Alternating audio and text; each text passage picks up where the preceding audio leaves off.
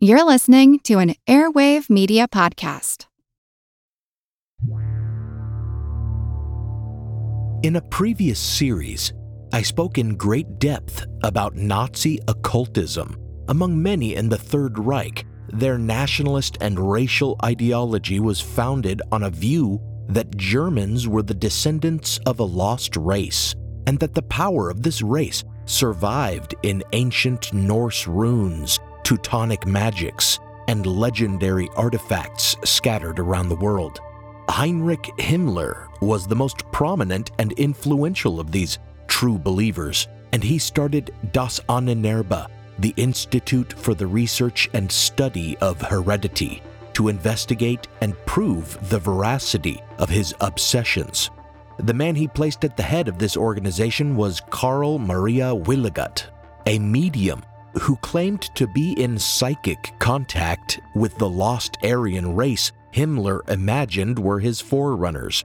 Willigut had previously been certified insane, but Himmler believed in his abilities, and under Willigut, Das Ahnenerbe delved into more and more arcane areas of study.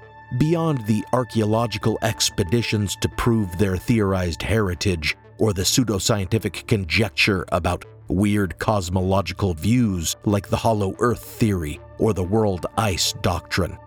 Through the, quote, survey of the so-called occult sciences, end quote, they investigated spirit channeling, divining, astrology, and other forms of extrasensory perception, or ESP. However, Adolf Hitler called all of it, quote-unquote, nonsense, and complained about Himmler wanting to bring back the mysticism they had left behind when he had suppressed the Catholic Church. Indeed, in 1941, Hitler launched Special Action Hess to suppress the occult, arresting all known practitioners of ESP or the divining arts, be they fortune tellers, astrologers, healers, or just anyone who claimed to be clairvoyant. And he seized all their literature and the trappings of their arts as well, including crystal balls and tarot cards. But Hitler had good reason for this outside of his distaste for their supernatural claims. The special action was named after Rudolf Hess, his former deputy Führer, who in May of that year had secretly flown to Scotland on an unauthorized peace mission and had been captured. Hitler believed Hess had been encouraged in his plans by false horoscopes manufactured by the UK as propaganda, and this, it seems, was the real reason for the suppression of the occult in Special Action Hess. While the Nazis were earnestly studying divination and anomalous mental phenomena, British intelligence was making use of such practices in more devious ways. It is unclear whether Hess really was influenced by fabricated horoscopes, but it is known that British intelligence, aware of how many Germans trusted astrology, did forge horoscopes as propaganda. In fact, they engaged the services of a woman famous for claiming to be a quote-unquote witch, Sybil Leek, to write these bogus horoscopes. Likewise, the famous astrologer in America, Louis de Wohl, whose popular syndicated column called Stars Foretell usually focused on the war in Europe, was, unbeknownst to his many U.S. readers, actually a propagandist for British intelligence, fabricating reports for the sole purpose of convincing Americans that the U.S. should enter the war. In the aftermath of the war, as U.S. intelligence competed with the Soviets to seize Nazi science, it was discovered that Das Ahnenerbe was taking ESP seriously. And much as the race for mind control began, this marked the very start of what would become a Cold War psychic arms race. This is Historical Blindness. I'm Nathaniel Lloyd, and if I close my eyes and concentrate hard enough, I can almost see you reaching out, your finger finding its mark, pressing the button to skip ahead in this episode, Stranger Things Have Happened, Part 2. Psychic Spies.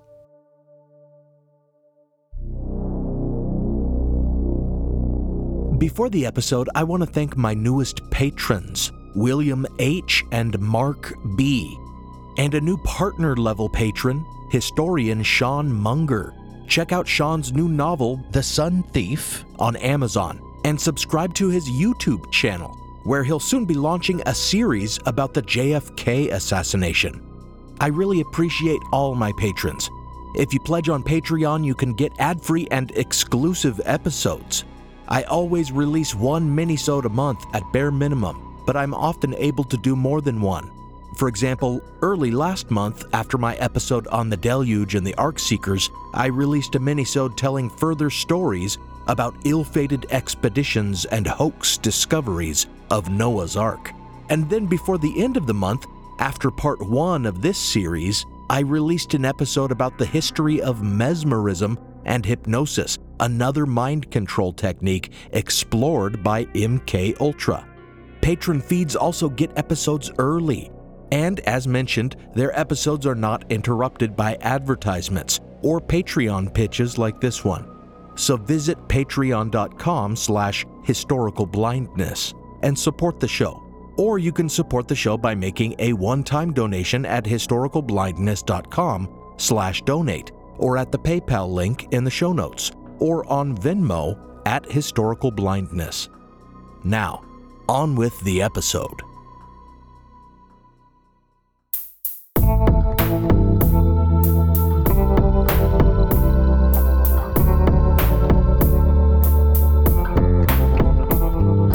Welcome to Historical Blindness.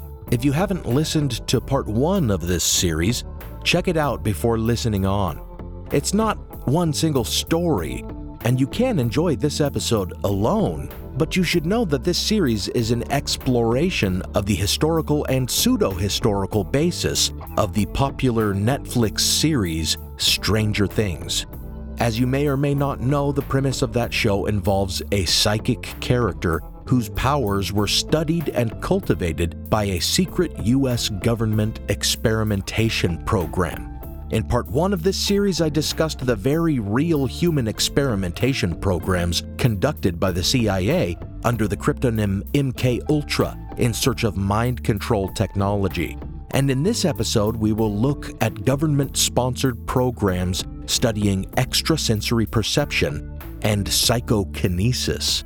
These categories of phenomena cover most of the capabilities of the psychic character in Stranger Things, who demonstrates the ability to move objects with her mind, see others' thoughts and memories, and even spy on someone over a great distance, as though through out-of-body experience, a technique that has come to be called remote viewing. Just as all of the dastardly human experiments undertaken by MK Ultra were absolutely true, so too are the U.S. government studies and experiments with ESP.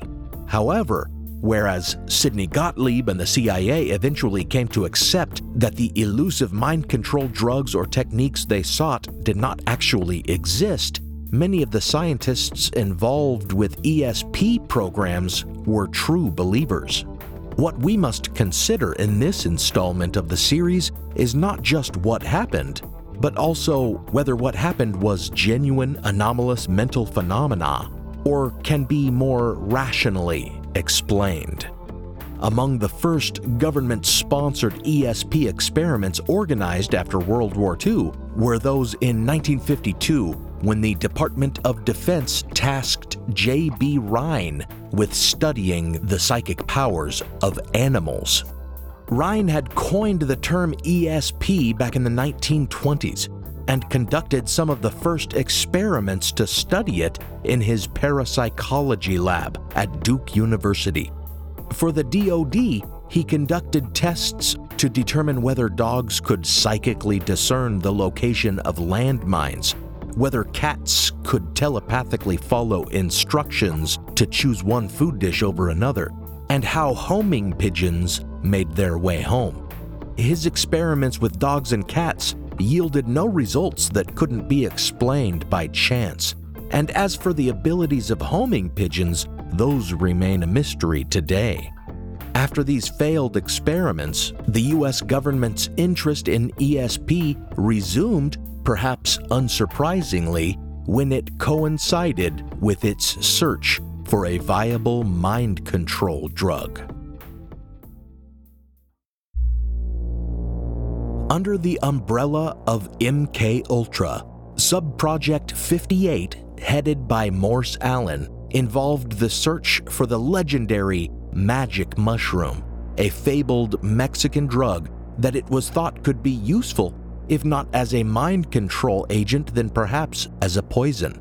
The problem was that the magic mushroom, or Tionanactl, the quote-unquote God's flesh mushroom, had never been proven to really exist.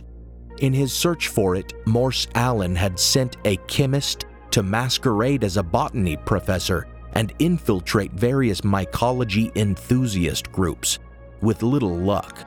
Eventually, a man who had reportedly traveled to Mexico and been in contact with shamans who used the mushroom in their rituals came to their attention. They learned of him through a third party, Andrija Paharic, a towering figure in the study of ESP. Paharic had been fascinated with the topic since he was a child and believed he had calmed an aggressive dog with only the power of his mind. After serving in the armed forces, he earned a medical degree and published numerous papers theorizing that some unknown energy force connected to the brain and nervous system might explain anomalous mental phenomena. Dashing and charismatic, Paharic seemed to attract wealthy benefactors who gladly bankrolled his research projects, allowing him to start the Round Table Foundation, dedicated to experimentation that might take the topic of ESP out of the realm of parapsychology and into the realm of science proper. Among the admirable work that Paharic undertook was the study of human hearing, which he suspected may overlap with or provide insight into ESP. During the course of his foundation's study of the topic, a revolutionary surgery to restore hearing was discovered by one of the doctors on his staff. Furthermore, during his study of psych ward patients who hear voices, it was he who discovered that a man's dental fillings can actually receive the broadcast of nearby radio stations, and thereby saved some otherwise mentally healthy individuals from unnecessary institutionalization. Paharic left his foundation for a time to work for the government. Having delivered a speech to the Office of the Chief of Psychological Warfare, the Army thought ESP might just be a worthwhile field of inquiry and called him back into service, stationing him at the Army Chemical Center in Edgewood, Maryland, and tasking him with finding, quote, a drug that might enhance ESP, end quote.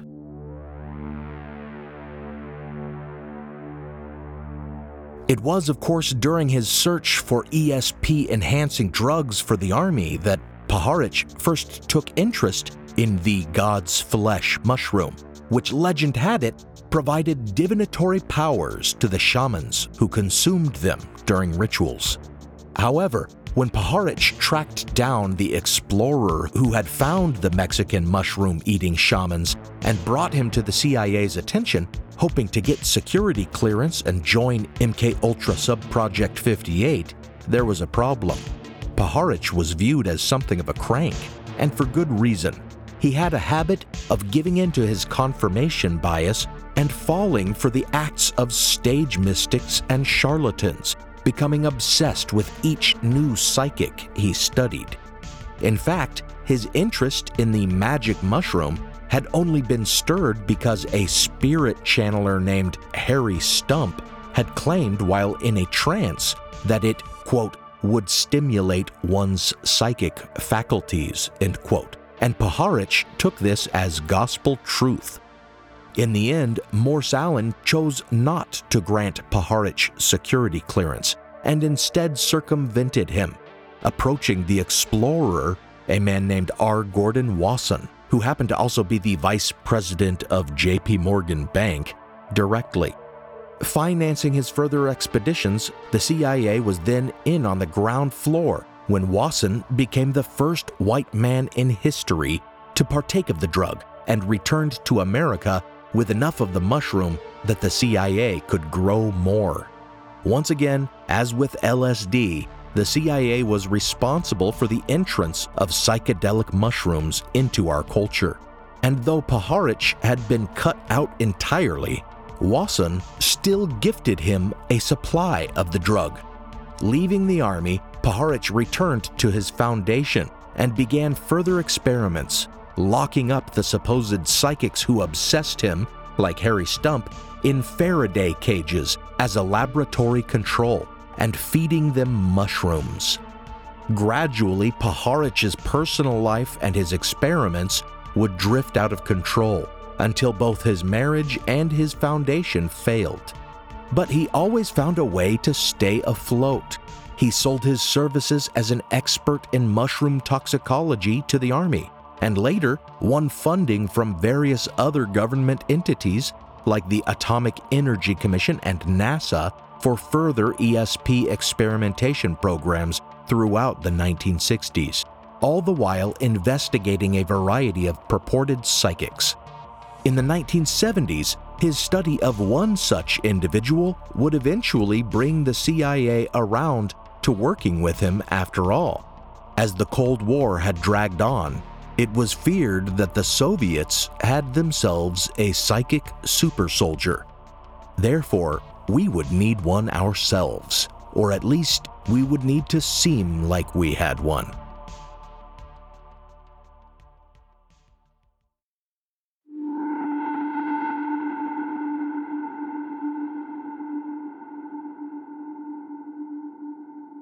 The CIA had good reason to fear Soviet progress in psi research, but they also had good reason to doubt it.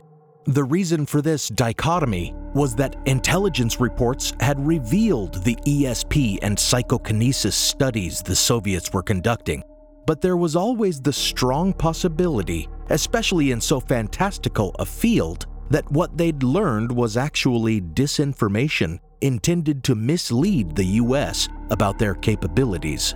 Certainly it was true that the Soviets were conducting psi experiments, and they had taken care to do so under euphemistic names, trying to present such research as strictly scientific, since any mysticism or religion was anathema to good Marxists. So their research facilities were given pseudoscientific names like the Special Laboratory for Biocommunications Phenomena, and the topics of their research were equally coded.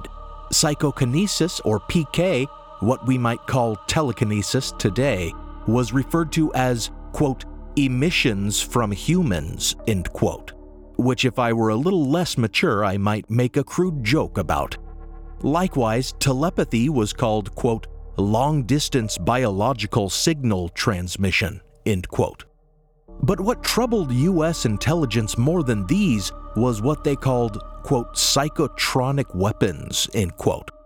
Intelligence suggested that the Soviets' investigations in the area of so-called biocommunications were two-pronged.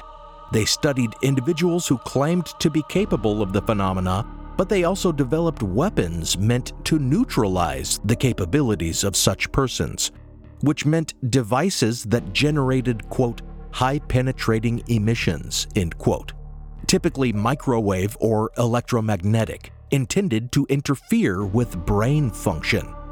Indeed, it was discovered in 1962 that such emissions were being actively transmitted toward the upper floors of the U.S. Embassy in Moscow, which realization sent U.S. intelligence scrambling to study the technology themselves.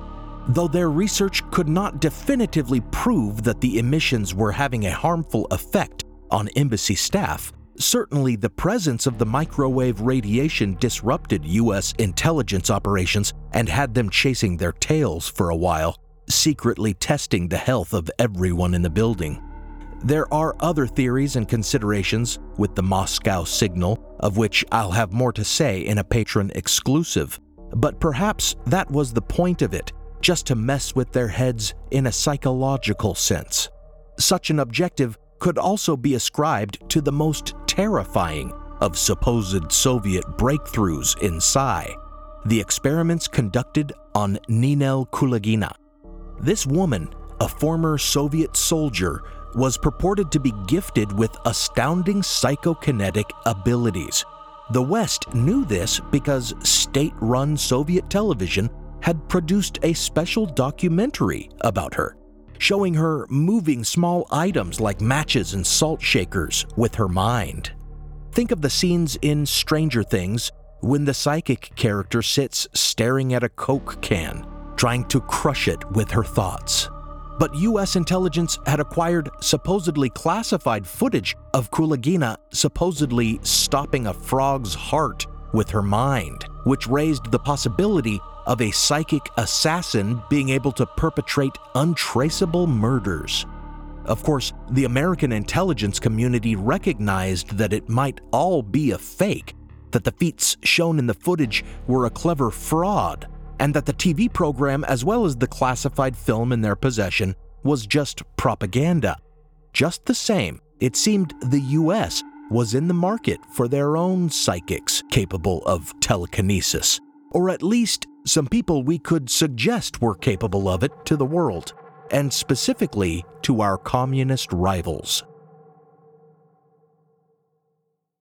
Now for a brief intermission.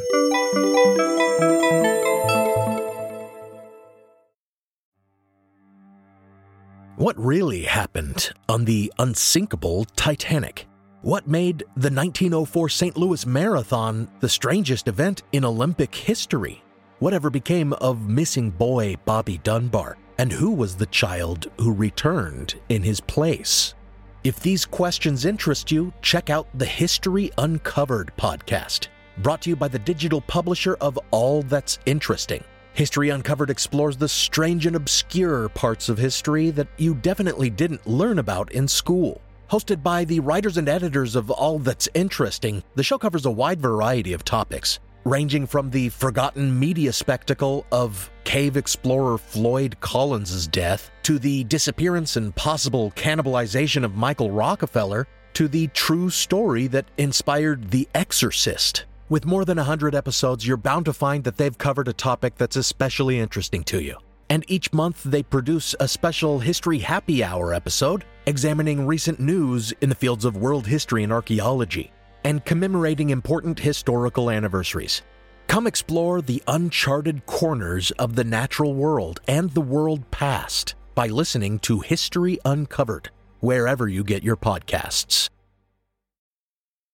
Hello, I'm Peter Laws, the host of the hit podcast Frightful, which offers very scary true stories. But as I research that show, I keep finding other true tales that aren't so terrifying and yet are fascinating and often deeply moving. That's why I launched a second podcast called Our Curious Past, telling forgotten incidents from history told in immersive audio with music, sound effects, and on-location recording. For example, you can join me on location in an underground nuclear bunker in England as I learned how Britain prepared for the potential of war in the 1980s.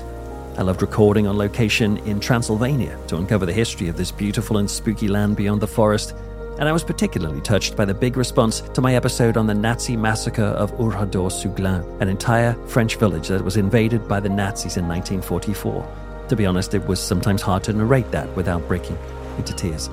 So why not join me, Peter Laws, by searching Our Curious Past in podcast apps? Because, you know, sometimes it's the unique moments from another person's yesterday that helps us understand ourselves today.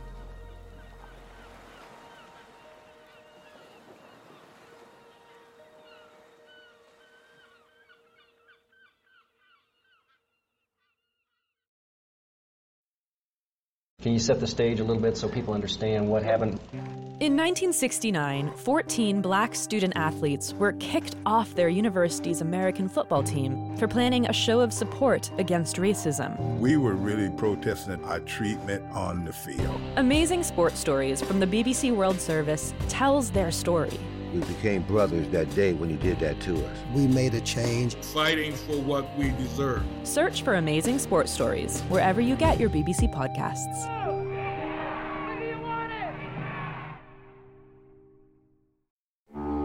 Now, back to the show.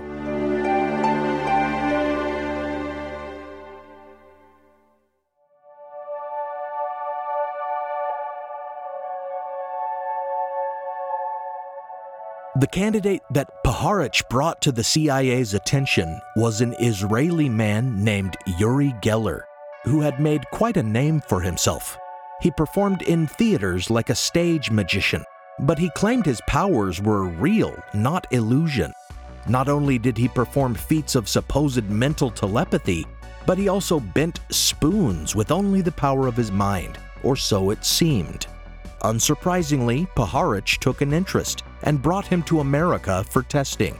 And when he called up the CIA to say he had a genuine telepath capable of psychokinesis, the agency was so pressured by rumors of Soviet psychic soldiers that they took Puharich up on his suggestion of funding his research with Geller. However, the CIA still thought Puharich a liability, and furthermore, there were rumors that Geller was with Mossad, the Israeli intelligence agency.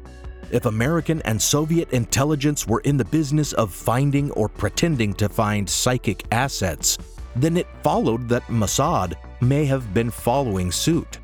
Furthermore, the feat that brought Geller great international fame was when he appeared to predict that Gamal Abdel Nasser, the president of Egypt, had been killed, information that might have been advanced to him by his handlers to bolster his claims.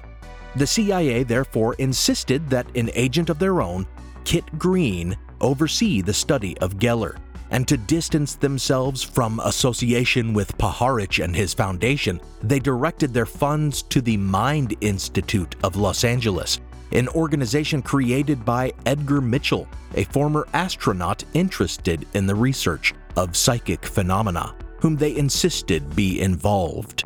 Despite what seemed to have been precautions taken to avoid exposure in the press, Uri Geller's celebrity in America and the UK continuously rose, such that it was compared to Beatlemania.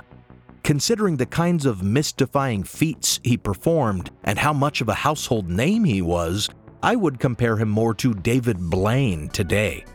The height of his fame came when he went on BBC Radio and urged all of the UK to concentrate with him at the same time, willing a spoon to bend, and the BBC's switchboard was inundated with calls from listeners claiming to have bent spoons and other items in their own homes. Of course, these reports were never confirmed, nor could they be, really. But aside from the obvious doubts about Uri Geller's abilities, which we will discuss next, there is the burning question of why the CIA, who were conducting classified research into his abilities, would allow him to parade them around the world on a press tour. On paper, Puharich was blamed for this breach of secrecy, but one cannot help but wonder if this is exactly what the CIA wanted: well-publicized reports that they too had in their employ psychics whose powers might rival those of the mysterious Ninel Kulagina. With Geller's fame arrived accusations of fraud, but these were not lobbed just by sardonic journalists in the usual skeptical editorials. Geller's outrageous claims of possessing supernatural powers and his unprecedented celebrity were enough to galvanize the scientific community.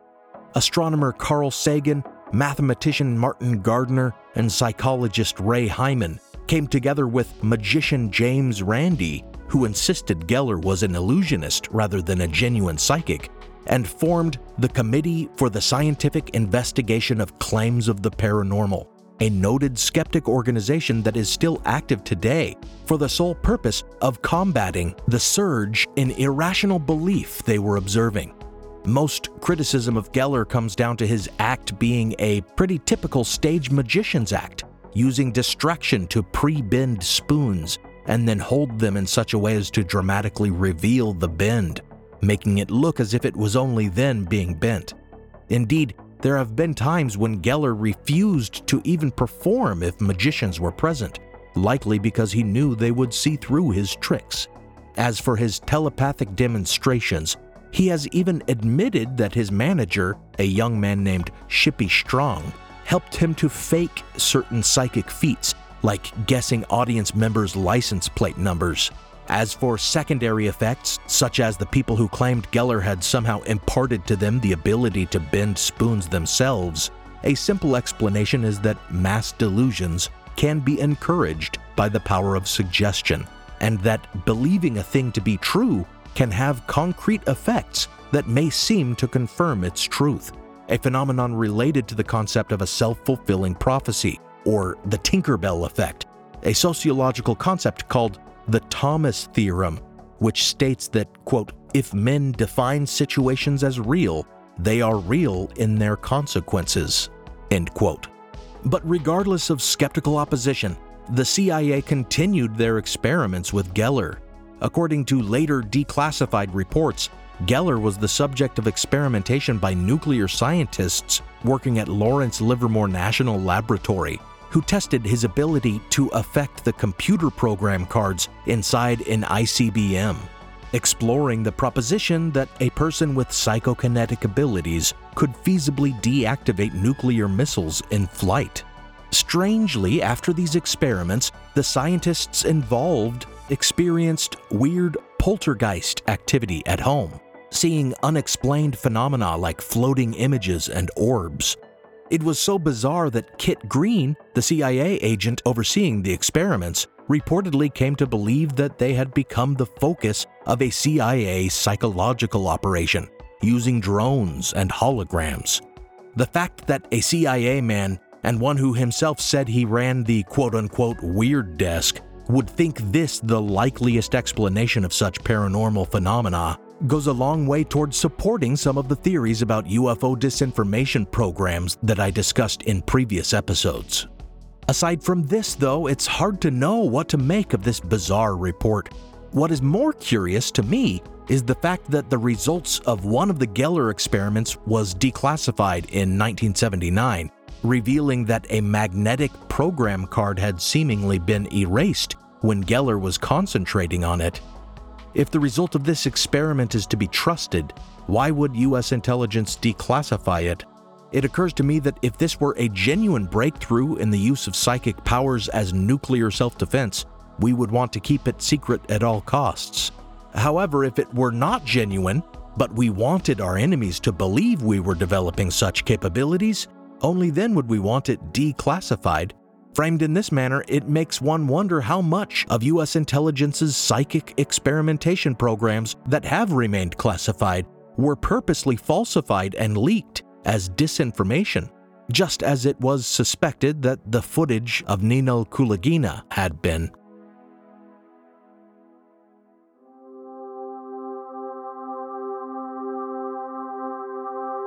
Uri Geller was not the only psychic asset being studied by the CIA in the 1970s. Another man studied at the same facility where Geller was often studied, the Stanford Research Institute, or SRI, was Ingo Swann, who formerly acted as a psychic test subject for the oldest psychic research organization in America, the American Society for Psychical Research. During his time with the ASPR, he began to undergo experiments involving the projection of his consciousness outside of his body, called traveling clairvoyance. These experiments involved suspending a tray in the air across the room and asking him what was on it. These experiments drew the interest of a physicist named Hal Puthoff, who invited Swann to SRI, a laboratory affiliated with the Defense Department, and reportedly tested him by directing him to agitate a magnetometer located several feet below him encased in concrete. The story differs according to the telling, with Puthoff and Swann describing a perturbation of the device's readings as having never been seen before or since, representing it as a successful demonstration of Swann's psychokinesis, while other scientists have suggested it was a relatively common frequency variation for which Swann merely took credit, or that the machine had malfunctioned coincidentally and remained out of order afterward. One thing is certain, though, they never repeated the experiment, which any scientist worth his salt would have done before thinking to tout it as evidence of anything. During his time at SRI, Swann adapted his traveling clairvoyance routine and renamed the feat quote-unquote remote viewing. a name that Hal Puthoff and another physicist at SRI, Russell Targ, preferred because it sounded far more scientific. At first, their remote viewing experiments involved an individual going somewhere and concentrating on what they saw, while Swan sat in a Faraday cage and tried to sketch what he thought the individual was looking at. However, since they were working for the CIA and clearly developing techniques for espionage, even if they weren't openly acknowledging it, it became apparent that even if this process produced results, it was pretty pointless, since if they were sending an operative into the field to infiltrate some site, they wouldn't need the remote viewer at all. Rather, to be useful, Swan discerned that a psychic would need to be able to remote view any location without a person present at the site sending back willful thoughts about the place. He came up with the idea that they would use coordinates. Kit Green asked an acquaintance for a set of coordinates, not knowing what was at the location, and Swan sketched the place. The results were rather vague, and at first didn't seem to match the location Green's acquaintance had provided, a family cabin.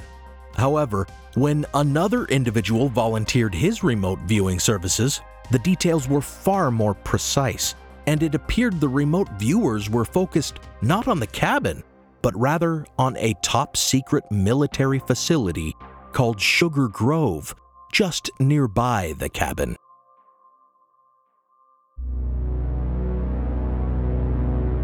This other, more accurate remote viewer was a Scientologist named Pat Price, and he presented himself to the researchers at SRI in a very strange way. He just approached them while they were out buying a Christmas tree for their lab and said he could help. Later, when Ingo Swann was in the process of attempting to remote view the coordinates provided by Kit Green, Price just called up Puthoff and offered his services. Curious, Puthoff gave him the coordinates, and a couple days later, Price called back with an astonishingly detailed account. When it was discovered that the two men, Swan and Price, seemed to be viewing the Sugar Grove facility, Price's reading raised alarms. Apparently, it was so precise that it described the color of filing cabinets and the names that appeared on the files therein. Even the rather credulous Hal Puthoff could hardly believe it and came to suspect Price was a CIA plant, ordered to approach them and test whether they could detect a fake who might have been feeding them sensitive intelligence as if it were psychic impressions. After all, Geller was still suspected of being Mossad, so the CIA had reason to fear they might be fooled. Very quickly, though, the interest of the agency shifted from Ingo Swann to Pat Price. Swann left SRI, perhaps a little resentful, and Price left to work directly for the CIA. This can't necessarily be taken as evidence that he wasn't working for them all along, however, as it's quite possible that because of Price's performance, the CIA decided the program at SRI was a liability, and Price left just to come back into the fold. His operation concluded. Certainly, the CIA got out of the psychic research business after that, but not until after a very mysterious event. Pat Price was on a visit to Las Vegas in 1975 and met up with Kit Green and Hal Puthoff for dinner and reminiscence. At dinner, he left early, not feeling well. Afterward, he died of a heart attack in his room. An unidentified man arrived later with Price's medical records and waived an autopsy. The researchers at SRI suspected murder, but who to suspect? The CIA themselves, or perhaps the KGB? Apparently, the Church of Scientology even came under suspicion. In the end, we don't know what Price did for the CIA, or why he might have been killed, or whether he even was killed. For after all, he might have simply succumbed at 57 years old to a cardiac event.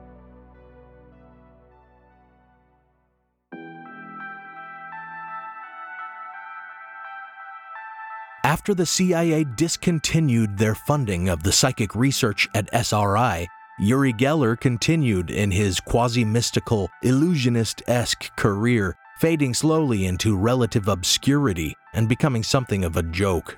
Most recently, he threatened to telepathically prevent Brexit, and obviously failed to do so.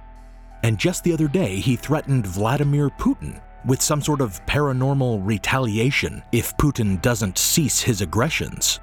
While the CIA may have given up on remote viewing, though, the US government in its entirety did not, and afterward, the Defense Intelligence Agency revived the endeavor under the codename Stargate Project, with a manual for training soldiers to remote view written by Hal Puthoff and Ingo Swann. They kept psychics on the payroll, loaning them out to whatever agency or branch of the armed forces wanted to use them, until the project was declassified in 1995.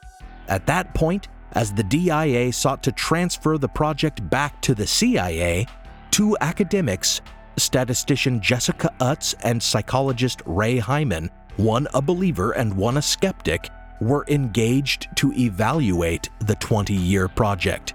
Perhaps unsurprisingly, they came to opposite conclusions. But Hyman's reservations, published in Skeptical Inquirer, show that even 20 years later, much of the same fundamental problems with psychic research remained. The problem of inadequate laboratory controls has always been an objection of skeptics. For example, the original remote viewing activities of Ingo Swann and Pat Price, in which they described the Sugar Grove facility, were completed at home with no supervision. They could have researched the coordinates or received outside information. Additionally, the problem of the bias of the researchers who undertake these studies, like Paharich and Puthoff, who were always entirely convinced of their subjects' abilities, was always an issue. Just the same, in the 90s, Hyman's central objection was that all the remote viewing studies, which involved the evaluation of sketches to determine likenesses to the target supposedly being viewed, relied on a single judge, the person conducting the experiment, who was invariably a believer.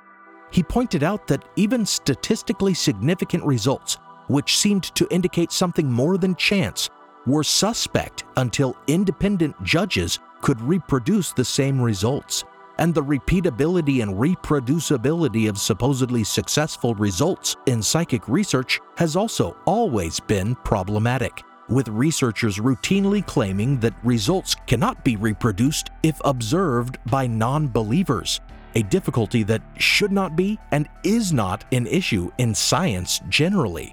In the years since its declassification, remote viewing became the stuff of satire, like the book and movie The Men Who Stare at Goats. And today these experiments are something of a laughingstock to many, despite the former participants in the program and practitioners publishing numerous books and speaking regularly on the paranormal circuit. But even as far-fetched as their claims are, they still pale in comparison to the final and perhaps biggest inspiration of the series Stranger Things, which was an outright hoax.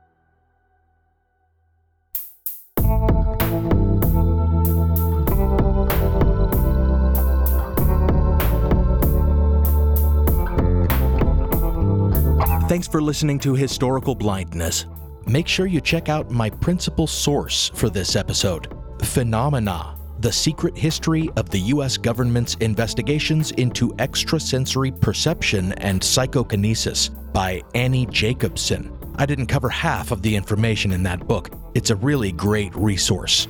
As always, thanks go out to my partner patrons, Diane, Robert, Joe E., Devlin, Jessica, Fred from Colorado, Keep Colorado an Abortion Access Haven with LGBTQ legal protection, Robin, Mateo, Emily, Katie, Isabella, Terry, Rebecca, Dawn, Eunice, Juliet, Jonathan, Joshua, Logan, Lily, Kyle, and Sean Munger. Again, find The Sun Thief by Sean Munger on Amazon and check him out on YouTube.